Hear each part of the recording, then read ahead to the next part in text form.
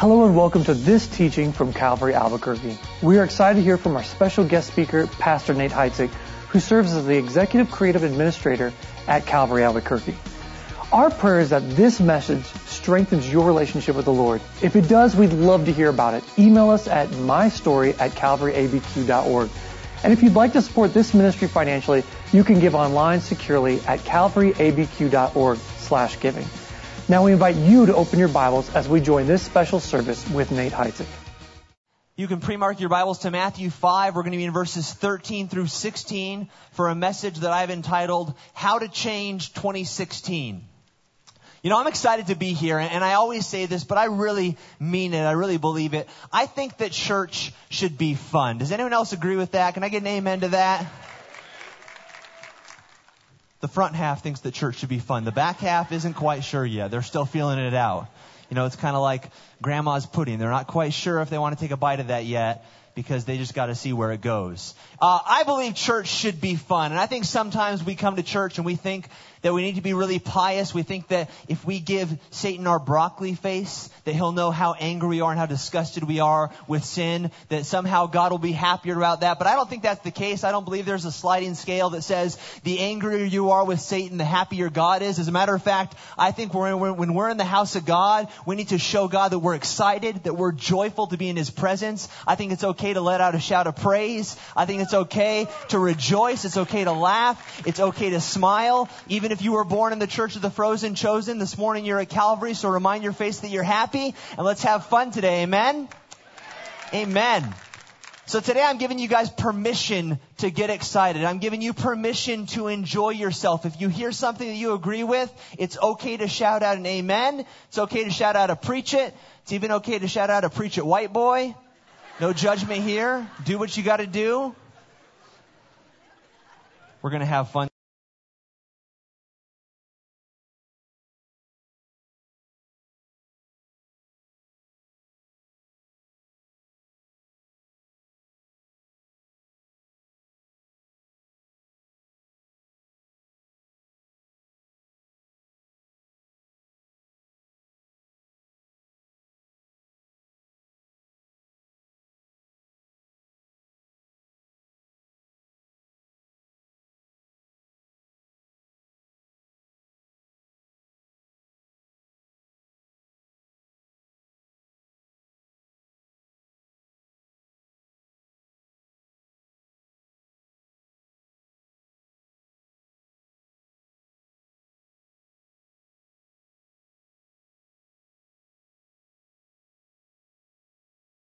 You know what? This year, I might even make it to New York City. I'm going to watch the ball drop. It's going to be the best New Year's Eve ever. And so we spend all this energy, all this excitement waiting for a night that is supposed to ring in an entirely new year. You realize the entire year is riding on the magnitude of one night? That's a lot of pressure for December 31st. I mean, that's not really fair. You know, again, secretly, we think we're going to make it to Times Square. We know that this will be the year we'll watch the ball drop. And when the clock hits midnight, in some beautiful serendipitous moment, we'll lock eyes with the love of our lives. And as the clock counts down, and as the crowd counts down, it'll be like they're counting down just for us. And as the clock hits midnight, and as the crowd yells out, Happy New Year, you'll give each other a big kiss. And the greatest love story and the greatest year in history will have just begun. Yeah, right. Unfortunately, New Year's Eve doesn't exist in a Hugh Jackman movie. You know, if you're anything like me, New Year's Eve usually consists of sitting on the couch in sweatpants, eating Christmas leftovers.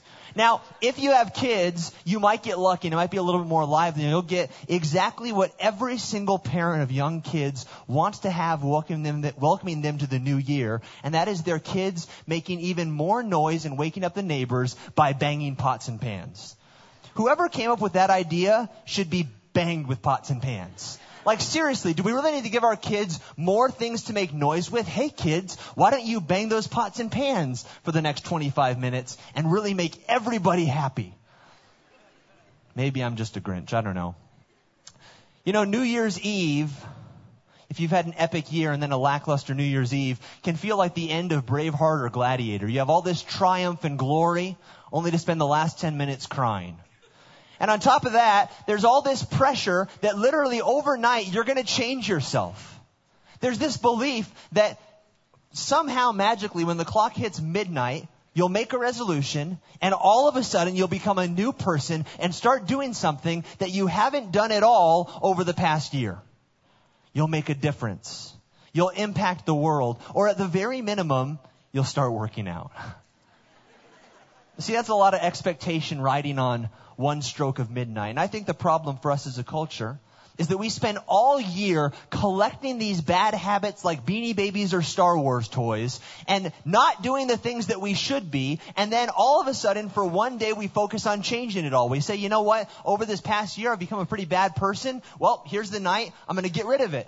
And we go on this cycle of resolutions of trying to make the world a better place through resolutions. You know, maybe we should reverse it and spend all year doing really good. Go to the gym. Eat right, read your Bible, do all the things that you're supposed to do. And then on December 31st, for just one night, don't go to the gym, don't read your Bible, don't go to work, eat as much pizza as you want, and go ahead and start smoking cigarettes just for good measure. I'm not actually advocating that, by the way. I don't want to hear it next year, someone's resolution. Well, I'm going to stop smoking cigarettes because I just started last night. See, the problem is in us thinking that the way to make a difference is to change the world through making resolutions to be better people. 2015 has been a crazy year in the world. I don't know what your year looked like. Maybe you had a really bad year. Maybe it was a really tough year for you, filled with heartache and tragedy. Maybe you had a really good year. Maybe this was an incredibly successful year financially or relationally. Or maybe like most people, your year had good and bad. And somehow you find yourself there in the middle. But either way, whatever your year looked like, when we look at the year of 2015 for the world, it's a pretty crazy year. We've seen terrorist attacks. We've seen mass shootings. We've seen economic crisis. 2015 was a year where more people were tuned into the news than ever before. And what is it that we were reading about? Well, I found on USA Today the 10 most read stories of 2015, and it's really a smattering of importance and irrelevance.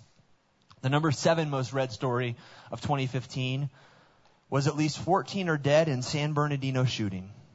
No motive known. That was a tough day. Number 6 was what you need to know about the supermoon lunar eclipse. Number 5 was Mayweather-Pacquiao was a complete waste of time and money. Preach. Number 2 was 10 killed in shooting at Oregon Community College.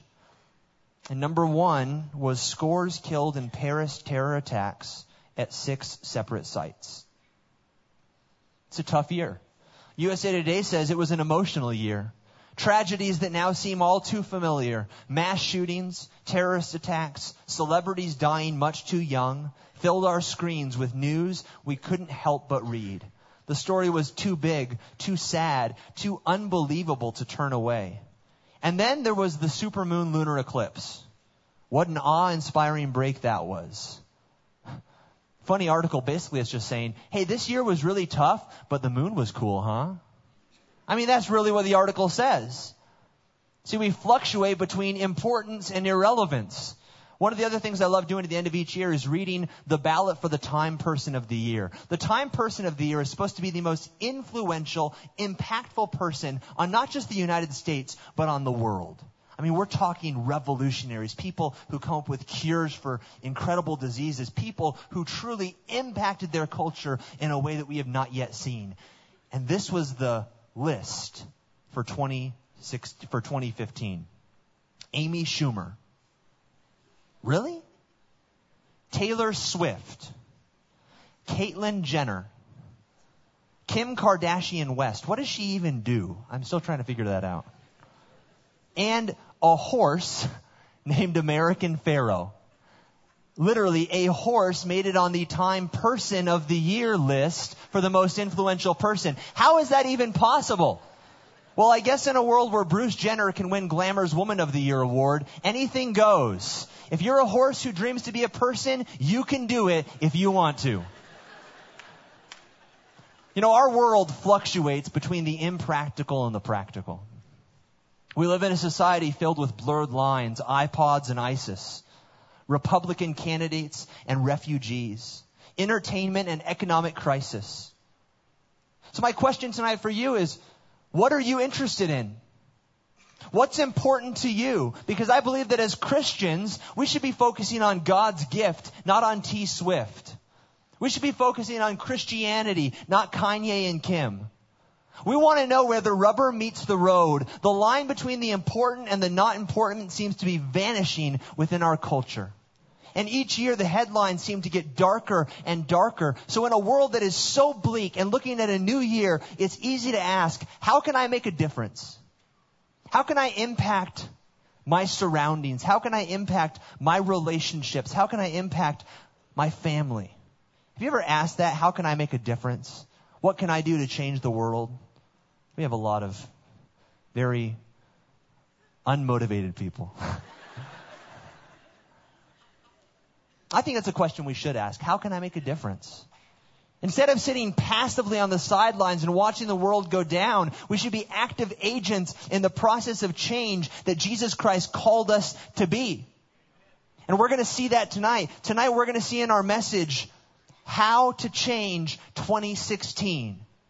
How to change 2016. That seems like a big call, and I think most of us come to a new year and we don't actually think we could change the world or change a year. And so instead we want to know how to change in 2016. How can I be a better version of myself? But I believe that God has called us to way more than just losing a few pounds and saving better. God has called us to more than just trying new things. He wants to do new things through us. God has called us to more than just living life to the fullest, and He wants to use you to bring life to the world. God cares way more about your worship routine, church, than your workout routine. And so let this be the year where we don't just seek to become a better version of ourselves. We don't just make a resolution to eat better, but we make a resolution to start a revolution. God wants to impact our culture, and He wants to use you to do it. And He told us how. Let's read Matthew chapter 5, starting in verse 13. You are the salt of the earth. But if the salt loses its flavor, how shall it be seasoned? It is then good for nothing but to be thrown out and trampled underfoot by men. You are the light of the world. A city that is set on a hill cannot be hidden. Nor do they light a lamp and put it under a basket, but on a lampstand, and it gives light to all who are in the house. Continue reading verse 16 with me. Let your light so shine before men that they may see your good works and glorify your Father in heaven. Look at verse 13 again. Jesus says, you are the salt of the earth. And here we see our first point, how to change 2016. Number one, salt the roads. The first step to changing our culture is to salt the roads. Now, the original language here, when He says you are the salt of the earth, would imply you and you alone are the salt of the earth. I want you to let that sink in. You and you alone are the salt of the earth. So don't look at the person next to you. Don't look at the person behind you. Don't look at the person in front of you. Don't look at the people on stage. Look at yourself. God has called you and you alone to be the salt of the earth, to be the flavor that brings out the God flavors within the world. As the Message translation says, I'll read it in a second. God has called you to be the salt of the earth, to make a difference, to impact your culture. God has called you, Christian. You know, I think in our culture we have a lot of blame shifting. I think in our culture we love to blame other people, and it starts very young. You know, my son is a master at this. You come inside, you see all the toys thrown all over the place, and it's immediately, that was sister's fault. Well, Seth, those are all your toys.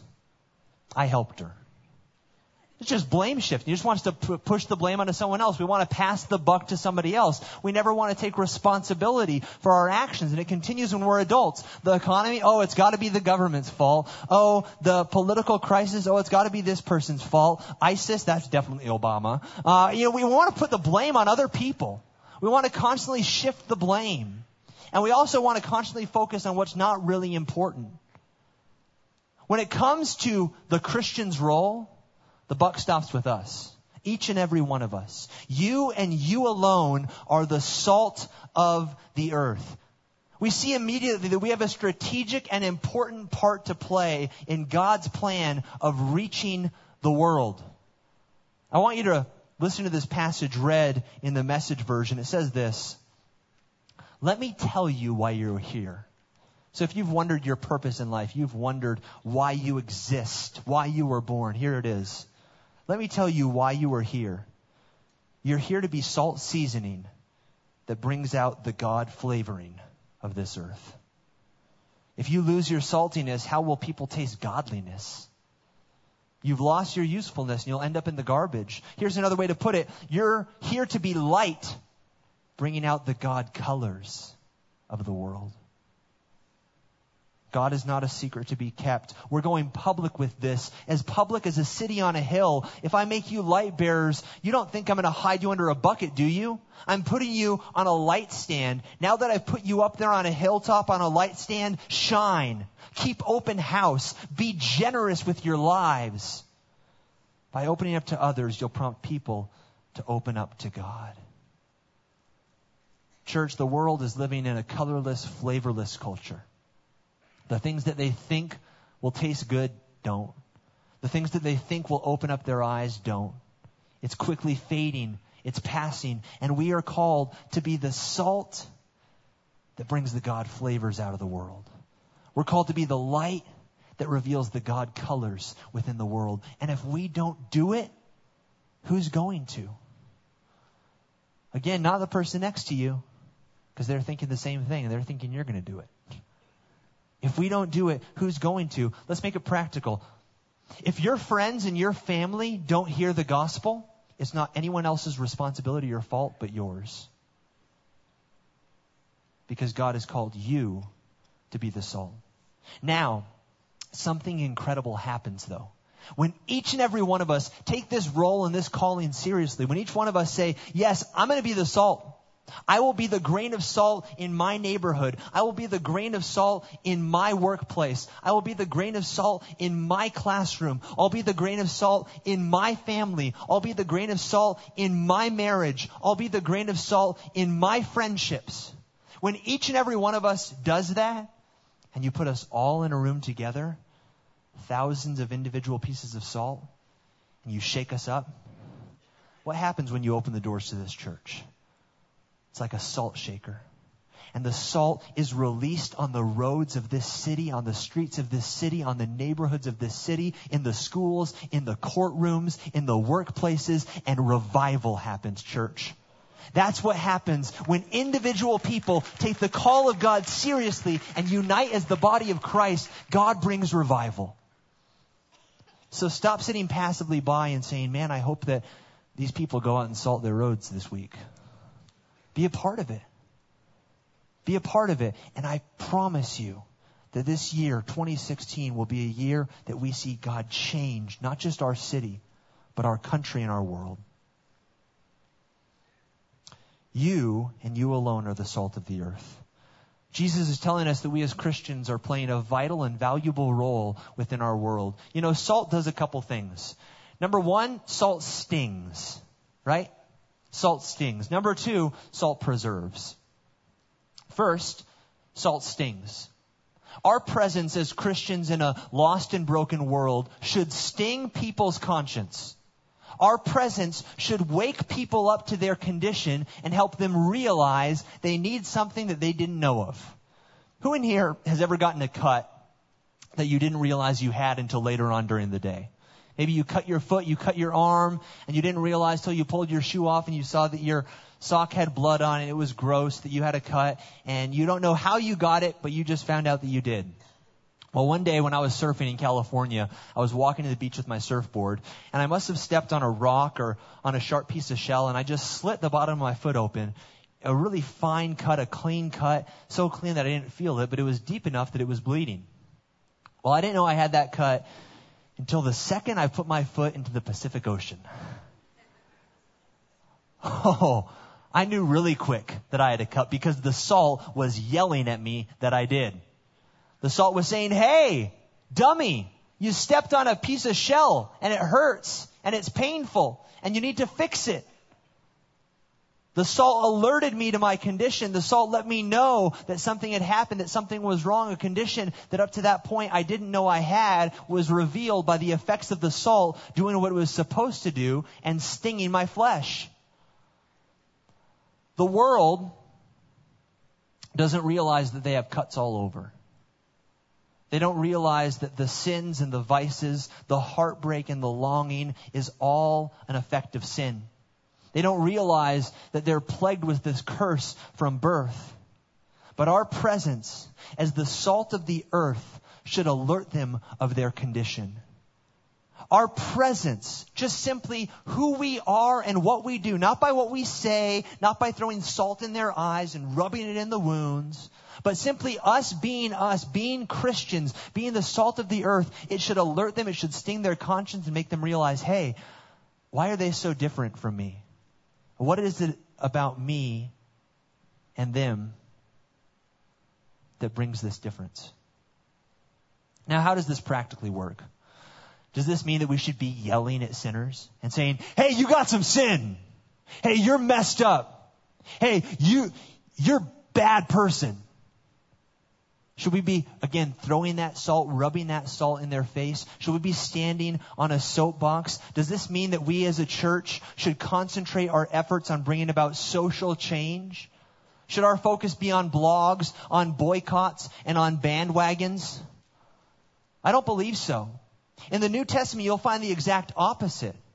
As individual Christians, we should seek to stop the spread of corruption around us by our individual actions. Again, you and you alone. It's an individual call. Again, I think sometimes as a culture we can point to the wrong problem. We can focus on political change. And we can say we just need a new president. We just need a new court system. We just need a new Senate. We just need new laws. We can focus on economic change and say, well, we just need the stocks to go back up. We just need more jobs. We just need an increase in the minimum wage. We can focus on all of these different things. But let me tell you, we don't need political change. We don't need economic change. It's not about who's in the White House or who's in the courtroom. It's not about who your boss is or who your family is. It's about you. It's about spiritual change. And if Christians taking part in being the salt of the earth will be a part of seeing spiritual change, I promise you, you will see a cultural change as well. It's what happens. Christians, by being Christians, by taking part in the call that God has placed on us, we will naturally see cultural change. In the way we vote, in what we support, in how we act, letting our opinions be made known. It's all good. It's important even. But the best way, the most important thing is that we simply be the most effective influence where we are in any given situation. In your workplace, in your classroom, with your friends. Church, I think it's time that we stop praying for a mission field because God's already given you one. It's where you're at. Stop praying for more opportunities until you've taken the ones that you already have. Don't pray for a bigger platform until you know how to effectively use the small one that you're standing on. Because guess what? If each one of us took advantage of the small platform that we're on, if you combine that with everybody within this church, every Christian in this country, if we all took the call of being salt and standing on the small platform, you'd see a bigger revival than a Harvest Crusade. You'd see a bigger revival than a Billy Graham crusade. You'd see a revival that turns this nation upside down. By individual people taking part in individual action and being the salt of the earth. God has called you to it. What's your response going to be? Christians, simply by being Christians, will influence society automatically. Look at verse 13. It continues. Jesus says, "But if the salt loses its flavor, how shall it be seasoned? It is then good for nothing but to be thrown out and trampled underfoot by men." If a salt loses its flavor, what good is it? You know, the very characteristic of salt is that salt makes a difference. That's what it's for. That's what it does. If salt doesn't make a difference, if it doesn't flavor things, then it's worthless. It should just be tossed out. It's not doing its job. It's not performing the role that it's supposed to perform. You know, I was amazed to find out that the ocean is only 3.5% salt. Isn't that incredible? Only 3.5% salt. So let's just pretend that you're really parched, you're really thirsty, and you happen to be by the ocean. And you do the math in your head and you say, okay, if it's only 3.5% salt, that means it's 96.5% water. That's a lot of water. I'm going to take those odds and I'm going to take a few glasses of that salt water and I'm going to drink it. I'm going to ingest it. How much do you think you'd be able to get in your stomach before you threw up? Not a whole lot. Because 3.5% makes a big difference. Just a little bit. Even though it's in an ocean full of water, even though it's 96.5% water, just a little bit of salt makes a big difference. Guess what? Just a little bit of Christian makes a big difference in an ocean full of the world. We can look at the world and say the problem's so big, it's just getting worse and worse. Every day things seem to be getting more ungodly, more unholy, more sinful. What kind of a difference can just 3.5% of me make? A really big difference. If you put 3 dedicated Christians in a group of 100, it's only a matter of time till the whole group is saved. Just 3 out of 100, I'll take those odds when you're talking about the power of the Holy Spirit working through the message of the gospel, speaking into people's lives. Hey, are you the only Christian at your job? Are you the only Christian in your class? Are you the only Christian in your family? You're enough. If you do what you're supposed to do, if you are the salt of the earth and you take that calling seriously, you will make a difference by your very nature. Just by your nature, just by you doing what you're supposed to do, you will make a difference. You will impact your culture. See, the Christian is different, or at least we should be. We should make a difference to those who we come into contact with. You know, another one of salt's main functions in the culture is preservation. Salt stings and salt preserves.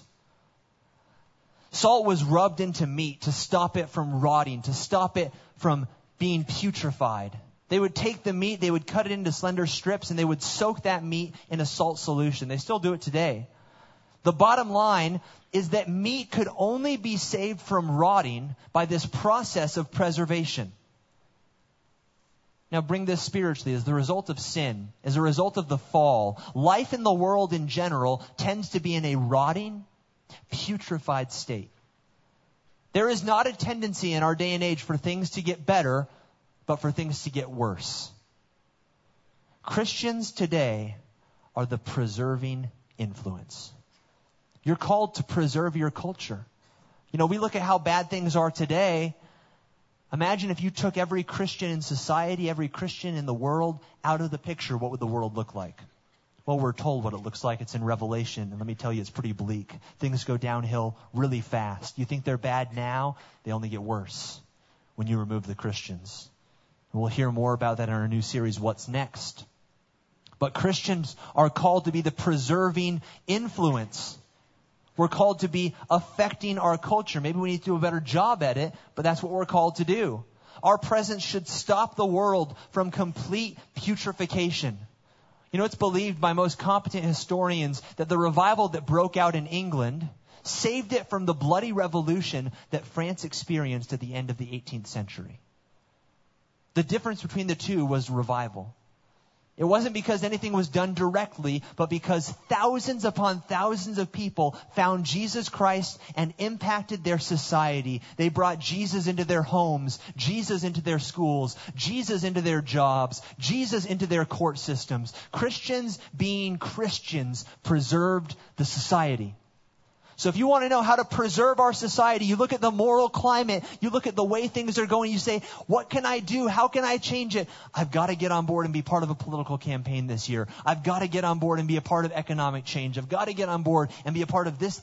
No, what you need to do is be the salt of the earth, be the light of the world, focus on your individual actions, and when paired with the church globally, that's how we'll see the moral climate change, by being the preserving influence that God has called us to be. That's what God wants for your life. Many people say if you change the world, you'll get better people. But Jesus says if you change people, you'll get a better world. In every revival in biblical times as well as modern, the moral climate was changed as a result of revival. As a matter of fact, A.W. Tozer says, revival is that which affects the moral climate of a community. But change doesn't come the way we think it does. We think that change is something that can be achieved through outward transformation. And this week, the world is obsessed with change. Everybody is making resolutions to change. I read on ABC News that the top 5 New Year's resolutions of 2016, and maybe you'll find yours on this list, are number 1, live life to the fullest. That's the number 1 resolution for 2016. I think that's a kind of a lazy resolution. Like, hey, what's your resolution? What are you going to do this year? Live life. Really good. It's like a college answer, right? Like, you don't really want to give any specifics. It's just like, I'm going to set the bar really low. My goal this year is to live life to the fullest. Fullest is a relative term, so it could start out here and end up here, but I'm okay with that. I'm going to live it to the fullest. Number 2 is stay fit and healthy. Number 3 is lose weight. Number 4 is spend more time with family and friends. And number 5 is save more and spend less. Look, those aren't terrible resolutions. As a matter of fact, many of those are biblical, good principles to live by. But the point is that people want to help themselves.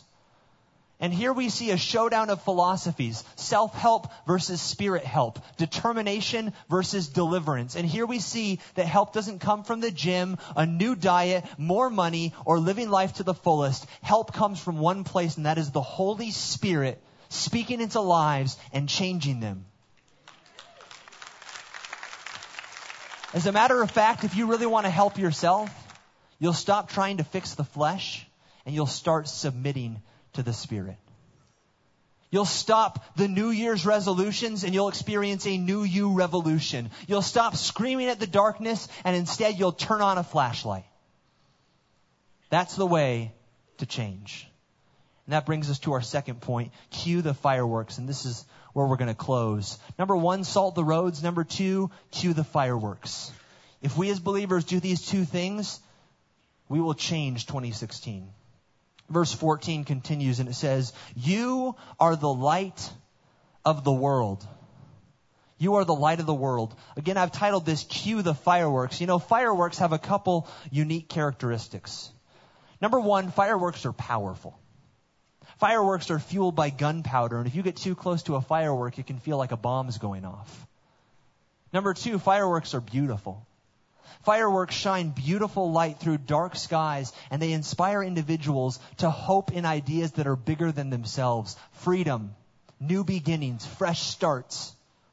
They're powerful, they're beautiful. You know, there's something else with the exact same characteristics. The gospel. The light to all men, the gospel. It's powerful. It is fueled by the Holy Spirit, and if you get too close to it, it can break down the walls of your heart. It's powerful. It's beautiful. It shines a light of hope through the darkness of humanity, and it inspires to hope in something greater than ourselves. And it's not an idea, it's a man, and his name is Jesus Christ. It's beautiful.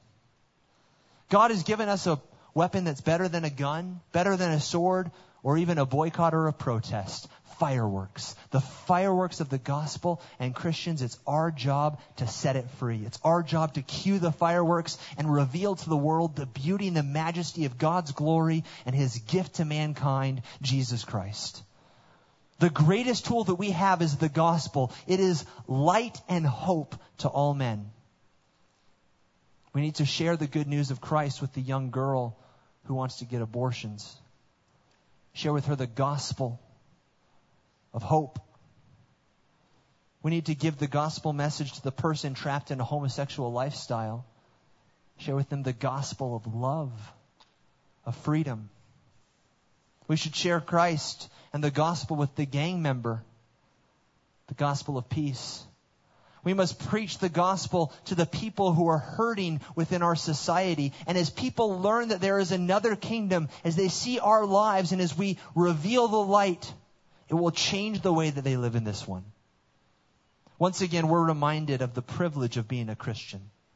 God has chosen us exclusively to be His light, to be His representatives. So how does this light shine? Well, for one thing, it exposes the darkness. Light exposes the darkness. Light reveals the darkness. You know, there's something interesting about being in the dark. You can't see anything, right? You can't see it. And if you were in darkness for long enough, eventually your eyes would adjust and you wouldn't realize that you're in the darkness, if that just became your reality. You wouldn't realize it until the light revealed to you that you were in the darkness. I want to illustrate this for a second with a visual point. Darkness. Hey, I dare you guys all to stand up at the same time and try to run for the exits.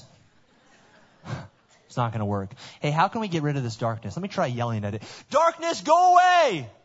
Darkness, flee! Be gone with ye! Vanish! That didn't work. Something incredible happens when you just turn on a light, though. The darkness is revealed. We realize where we're at. We realize the reality of our situation. We realize what's really happening when a light is revealed. The darkness flees. People have to be aware of their sin before they'll see their need for a Savior. And like a firework in the night sky, the light shines through the darkness. And we see by implication that Jesus is saying that this world is in a state of darkness. If He says, shine the light, this world is dark. As an established fact in the illustration of salt and light, it means that the world is dark and dirty. For a person to believe that man is basically good requires a whole lot of faith today.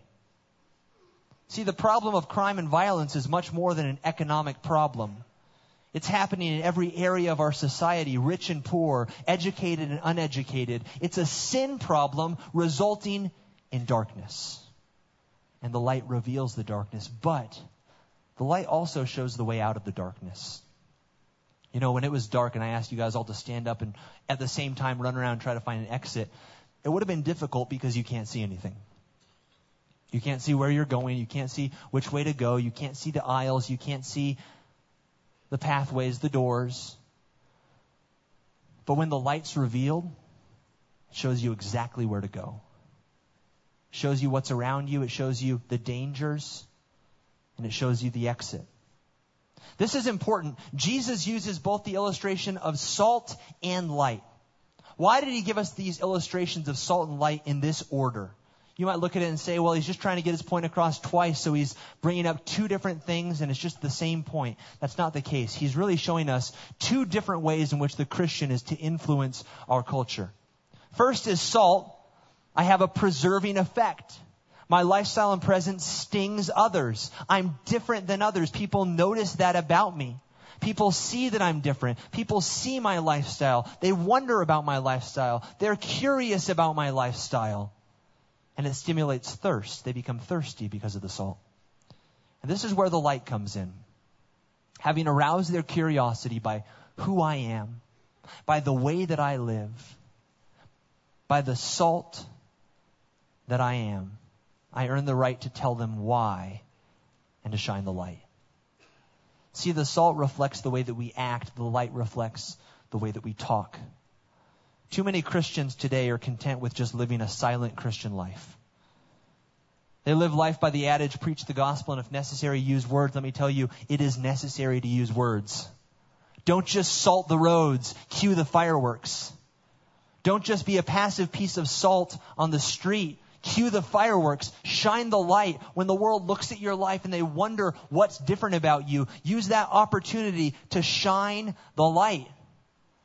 You know, not only are some Christians just salty, some Christians are too salty. Because of our actions, Some Christians are perceived as being negative in this world far too often. Many times it's a caricature or a misrepresentation, but in a lot of ways we've brought it upon ourselves. Sometimes it seems like all we as Christians are known for is what we're against. If we don't approve of a certain movie, we boycott it. If we don't like a certain store, we picket it. If we don't agree with what's happening in society, we organize a march. If a certain coffee shop starts using red cups, we blog about it. We're way too known for what we're against and not what we're for, because we're never opening our mouths and sharing with people the love and the truth and the message of the light. We're not cueing the fireworks. I'm not saying that all of this is wrong, because we do need to exercise, as Americans, our rights and seek to stop corruption. But we have to balance trying to make an outward change in this world with focusing on what's really important and bringing a spiritual change as well. As we close, I just want to recap. Jesus has given us a blueprint for making a real difference in the world. And again, it's not found in who we vote for, although that's good. It's not found in economic change, although that's helpful. It's not found in who your boss is or what school you go to, although those things can be helpful as well.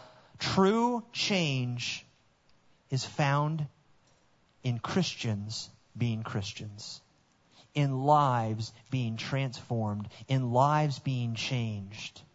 That is where true change happens. The Christian is like salt and light, salting the roads and cueing the fireworks, both speaking of affecting what they come into contact with. Reduced to one word, they both speak of this: influence. Christians are and should be different than those who do not know the Lord, not because of bizarre oddities or obnoxious antics, but rather because of their priorities, their outlook, and their lifestyle. We must live and walk in the light if we want others to follow. I'm going to close with this verse. 1 John 1:5 says, God is light, and in him is no darkness at all. If we say we have fellowship with him and yet walk in the darkness, we lie and do not practice the truth. But if we walk in the light, we have fellowship with him. Christian, my question for you is, this year approaching 2016, what's different about you than the world? Are you walking in the light? If so, you have fellowship with him.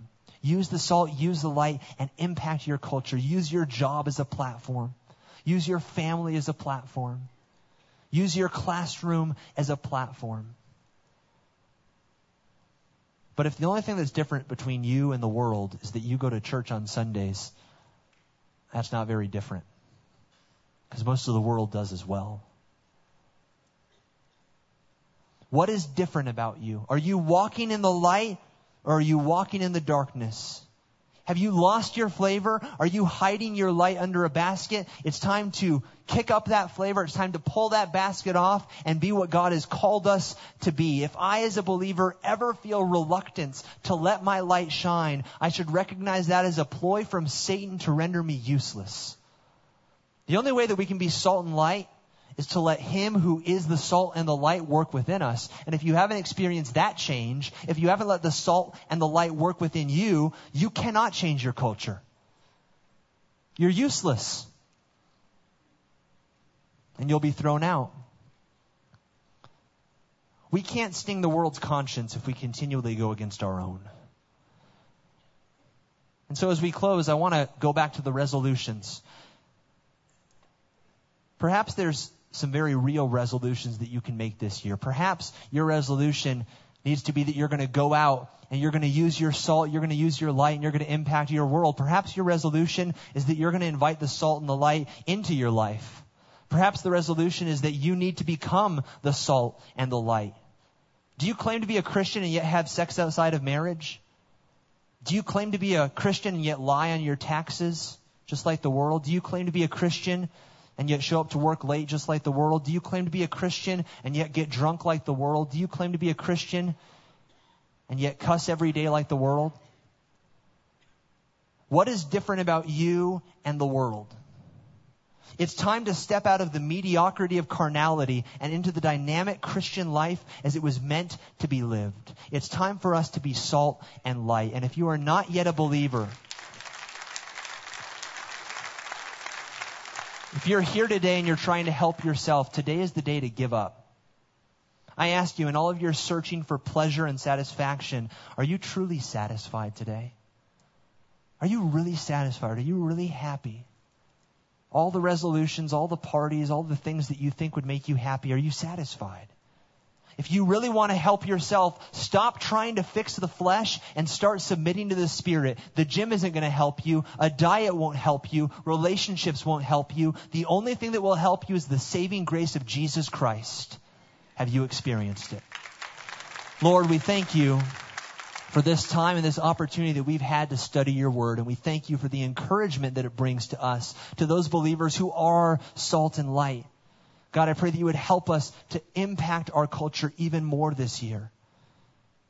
Lord, for the conviction that it brings to those believers who are in here who are not being the salt and the light. Maybe they're just salt. Maybe they're just light. Whatever it is, God, I pray that you would encourage them to join the ranks, that we would turn this city upside down. And Lord, to those in here this morning, Lord, who do not have a relationship with you, those who have either lost their flavor, Lord, they once had a relationship, but they've slid into carnality. They no longer are living the life that they're called to live. They have a basket over their light. They're not shining the light anymore. Instead, they're just a dull, faint glimmer. And to those in here who have come this morning for the first time, who do not have a relationship with you at all, who have never asked you to come into their lives, Lord, they can't be salt and light until they receive the salt and the light. And as we're praying, I want to ask you a really serious question. If you were to die today and stand before Jesus Christ on Judgment Day, would you go to heaven or hell? If you don't know, or if the answer is hell, it's time for you to leave here knowing that when you die, you're going to go to heaven. It's time to leave here knowing that you're forgiven for your sins. It's time to leave here knowing that as long as you've tried to help yourself, all the resolutions, all the gym, all the diets, all the things that you think would make you happy, more money, better relationships, it hasn't worked yet. Jesus Christ is the only one who can bring you fulfillment and joy. If that's you this morning, you want to give your life to Jesus Christ, either for the first time or for a second time, I just want you to raise your hand up and you're saying, Nate, pray for me. I need Jesus Christ. Perhaps you're a religious person over here to my left. Religion doesn't save you. Only Jesus Christ can save you. Don't hang your head on religion. Amen. Don't hang your head on who you once were. Who are you today? Do you need to rededicate your life to God? Do you need to turn back to Him? Raise your hand up. Don't let this moment slip away. Hands all over the room. Lord, I thank you for all these hands acknowledging a need for you. Will you guys stand with me? As we close, we're going to sing this final song. And as we do, I'm going to ask everybody that raised your hand up. Maybe you raised your hand up to acknowledge that you need to accept Christ for the first time. Or perhaps you raised your hand up to acknowledge that you need to receive Christ for a second time. You need to rededicate your life. It's the same commitment. I'm going to ask you to get up from wherever you are and come down here to the front and say a prayer to accept Jesus Christ. Now, I know what you're thinking. You're saying, Nate, I'm all about the hand up in a dark room when no one's looking. But you want me to actually take a step and have people see me? I do. You are the salt of the earth and the light of the world. A light that is hidden under a basket does no good at all. So stop hiding. It doesn't matter what your friends think. It doesn't matter what your family thinks. All that it matters is what Jesus Christ thinks. So as we sing this song, you get up and you come down here and make your life right with Jesus Christ. You come now. We'll wait for you. You come.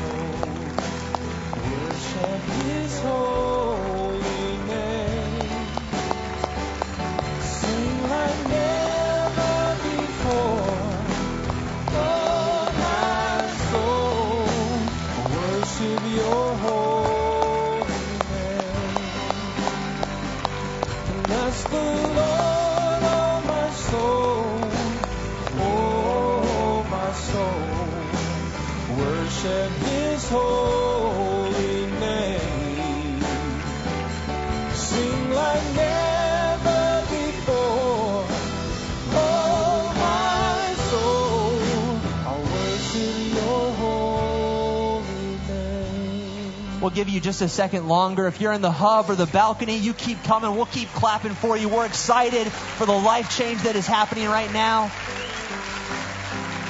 And if you're on the edge of your seat, but something's holding you back, what is it that's holding you back from a relationship with Jesus Christ? What is it that's holding you back from receiving the gift of eternal life? Don't let anything hold you back from this decision. Maybe you think time is your friend. Maybe you think that you've got a little more time, that you'll do it when you're older. You'll do it once you've sown your wild oats. You'll do it once you've had your fun. You don't know how much time you have. If you were to die in a car accident tonight on your way home, where would you go, to heaven or hell? This is your moment. This is your chance. This is your opportunity. You leave here knowing that when you die, you're going to go to heaven. You leave here knowing that you have a purpose, that God has a plan for your life, that you don't have to wake up in the morning despairing of life, despairing of having to go out the doors and put on a mask, put on a facade. You leave here finding your identity in Jesus Christ. Is there anyone else who wants to receive this free gift of eternal life, who wants to know that when they die, they're going to go to heaven? We're going to sing this through one more time, and if that's you, you come. Bless the Lord, oh my soul, oh my soul, worship His holy name, sing like never before, oh my soul, I'll worship your holy name. Bless the Lord, oh my soul, oh my soul, worship His holy name. Gonna sing like never before, oh my soul, I'll worship your holy name. Amen. In just a second, I'm going to pray with those who have come forward to receive Jesus Christ. And we're not going to sing this anymore. We're not going to drag this out into the late afternoon. But before we close in prayer, I always like to throw out the net one more time. You know, Jesus told the disciples to take the net out and throw it to the other side, and they thought that it was useless. They'd thrown the net out enough, but Jesus, they didn't. And I believe there's always those people who wait for the last second. You're a last minute kind of person. You're late to everything. You're late to class. You're late to work. You're late to file your taxes. Hey, you got a new year to get that one right. Don't be late for this appointment. If there's anyone else, don't leave here with the guilt. Don't leave here saying, I should have done it. I should have done it. I'll do it next week. You're not promised next week, but you are promised right now. Is there anyone else before we pray that right now in this moment, as God is speaking to your heart, you feel Him talking to you, you feel the tug of the Holy Spirit? This is your time. Amen. Anyone else? Don't just be the one clapping, be the one walking if God's speaking to you. Anyone else? You can't be too bad to get into heaven, but you can be too good to get into heaven. Don't let your righteousness or your good works get in the way of this decision.